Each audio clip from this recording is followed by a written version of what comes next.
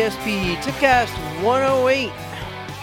Looking back at the ACSM annual meetings DB Dill Memorial Lecture. Hey gang, summertime is here. I just wrapped up my latest clinic at the Xterra EX2. Met some great folks out there and talked about a little bit about Camelback, and mainly though this year we talked about race strategy. Again, always like meeting new racers and getting those questions, and I thought this year was great. But again, had a chance to actually try some new Camelback products, and I know I've been talking about this for a while, but what I find is that a lot of racers will shy away from a Camelback. A lot of people will use either a water bottle or maybe occasionally they will use a Camelback, but it's a giant Camelback. And I've been actually using their newer vest, and it's designed for running, and it's called the Circuit Vest. But I got to be honest, I love it. It fits really well, and I was actually just commenting to them about the fact that I like it because it is so secure on my back. So if you want to know more about all of Camelback's products, head on over to www.camelback.com, and that is camel, back as in B-A-K. All right, gang. Wrapping up my discussion this year on the American College of Sports Medicine Conference, I had a chance to go to the DB Dill lecture. And if you're not familiar, or perhaps you're wondering who DB Dill was, it was David Bruce Dill. He was actually one of the founding members of the Harvard Fatigue Lab, and in the circles of exercise physiology and exercise science, that was where it really all began. A lot of great researchers got their start, came through that lab. DB Dill was one of them. I did some fundamental research in exercise science, and so every year the American College of Sports Medicine has a memorial lecture in honor of DB Dill, and I sat in on that one because it was very interesting to me, and the topic was harder, longer, to the extremes, is more better, really getting at, again, this idea if there is too much of a good thing with exercise. And I know I've talked about on this podcast before, and I've interviewed people. There's kind of like this new trend going around where we don't want to exercise too much because too much intensity or extreme ultra endurance stuff is dangerous. And certainly we do have cases of people dying, not just during the kind of the ultra stuff, but particularly during the marathon. If you've listened to this podcast at all, you know where my stance is.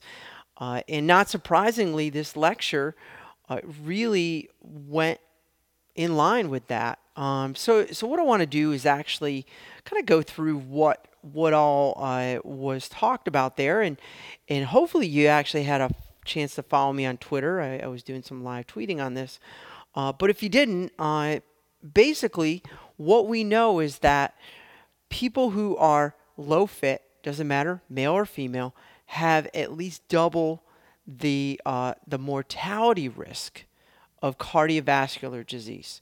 Okay, so your chances of dying of cardiovascular disease is at least double, and it's independent of any other factor. Okay, and the fact is that the more fit you are, the less likely you are of dying. So we often say that your risk of dying is reduced 3 to 5 times. So again, it gets a little confusing with twice as likely, 3 to 5 times lower. But basically, exercise follows a dose-response relationship, and this is very similar to a lot of drugs, and we do like to think about exercise as medicine, and I often talk to my students about this idea of exercise is medicine, and this has been something that's been talked about for a long time. But in general, the more you exercise, the better it is. Okay, so if you are active 1 day a week, that's better than zero, and 2 days a week is better than one, and three is better than two, so on and so forth. But then there's this idea, well, can you get too much? Okay, we know too much of anything is never a good thing. We know that too much water, too much sugar, too much fat, too much Advil. It doesn't matter. You can have too much, and certainly you can exercise too much. But really, when we get to it, we do see that your risk of mortality. Okay, and we often talk about more mortality because everybody's concerned about dying. We don't spend a lot of time talking about morbidity or really your quality of life. And I'm not going to get into that on this tipcast, but I am going to talk about this idea that there is an inverted U shape. And that is really telling us that as your dose of exercise goes up, you exercise more, you're going to reach an optimal level where your risk of mortality is lowest. And so that's around 2 to 4 times a week. So if you're active or exercising 2 to 4 times a week, your risk is lowest. And then if you're exercising on a daily basis, you're doing something every day, your risk of dying is about twice that as if you just did that optimal dose.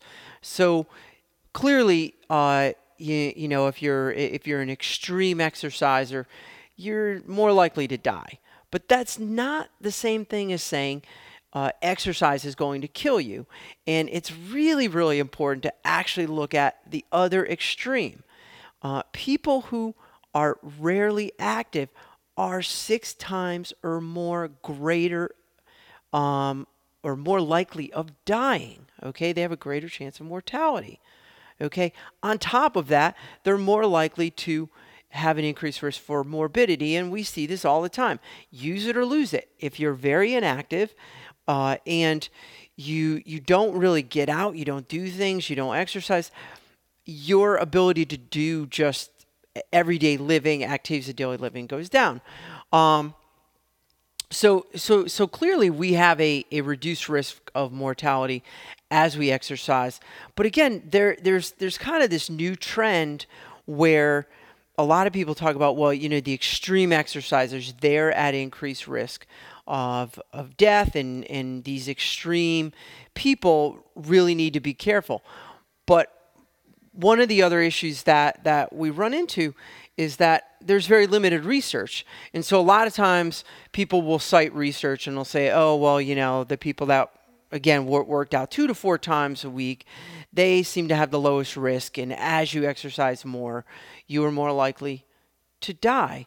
But when we actually look at the numbers, oftentimes the sample size, the number of people in the research studies is very, very large in those kind of middle groups. But when we get out to the extreme exercisers, and I'll talk about one study that came up during the DB Dill lecture.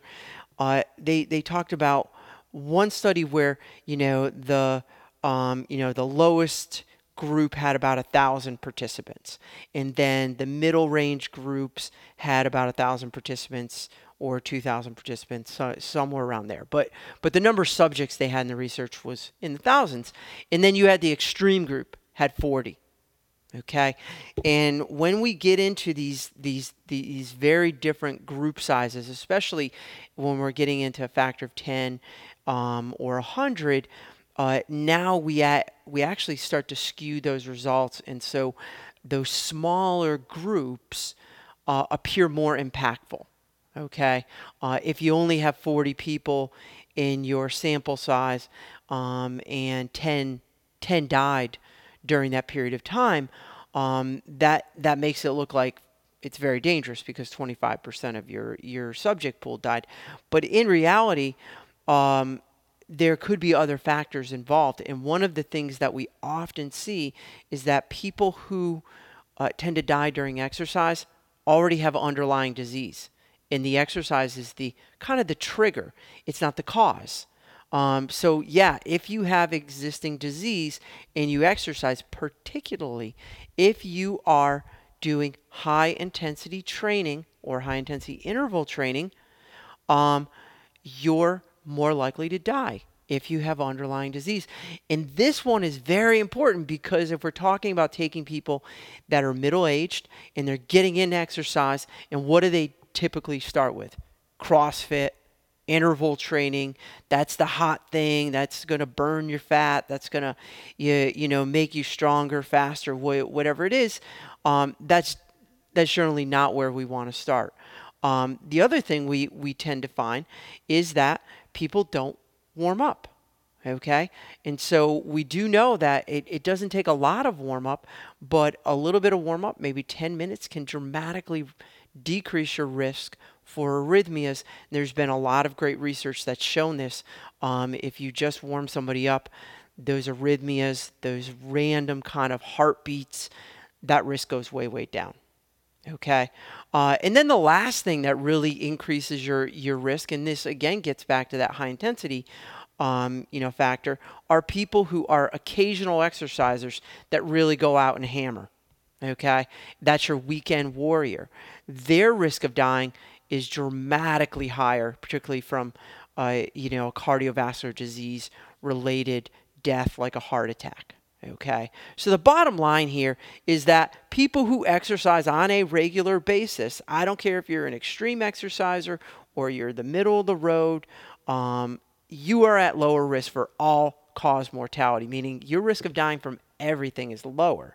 Okay, there is evidence that intense training increases your risk of dying if you have underlying disease, but the evidence that it actually causes disease or increases your risk for cardiovascular disease is extremely limited. We just don't have it. Now that's not to say that it doesn't exist, but if I'm going to give a recommendation to somebody on what they should do, I'm not going to tell somebody that exercise is dangerous. If they've never, if they've never worked out before, if they're starting out with very low fitness level, I'm going to be very careful about how I start them. Particularly, I'm going to, maybe do a little bit of intensity, but I'm also going to make sure that they warm up properly. Hey gang, that's it for Tipcast 108. If you want to learn more about this or anything else, drop me an email at esppodcast@gmail.com. You can also learn more over at www.espanswers.com. That's espanswers.com. You can also donate. I want to definitely remind you guys to head on over there, donate. You can click, you can review, all sorts of things at the website. And I am going to be putting up some new material pretty soon. Actually, on my next Tipcast, I'm going to be doing a little bit of a Tour de France wrap-up. Not going to talk specifically about the race. I think there's enough podcasts out there and there's enough discussion. I'm not going to be talking about Sagan and getting kicked out of the Tour. Again, that's been kind of done to death. I'm going to talk more about kind of the stories around the Tour, some of the training stuff. And in particular, I'm going to be doing a companion blog on a recent study. I know it's been doing the rounds, but, my buddy Jeff sent me a study on EPO, and not surprisingly, they had some interesting results. So I'm going to be talking about that, but really, again, in the context of the research and how it was designed and how they drew their conclusions. Again, if you have any other questions, feel free to drop me an email at espppodcast@gmail.com. You can also make comments on our Facebook page, ESP Podcast. Remember, folks, if you're not thinking ahead, you're falling behind. Thank you.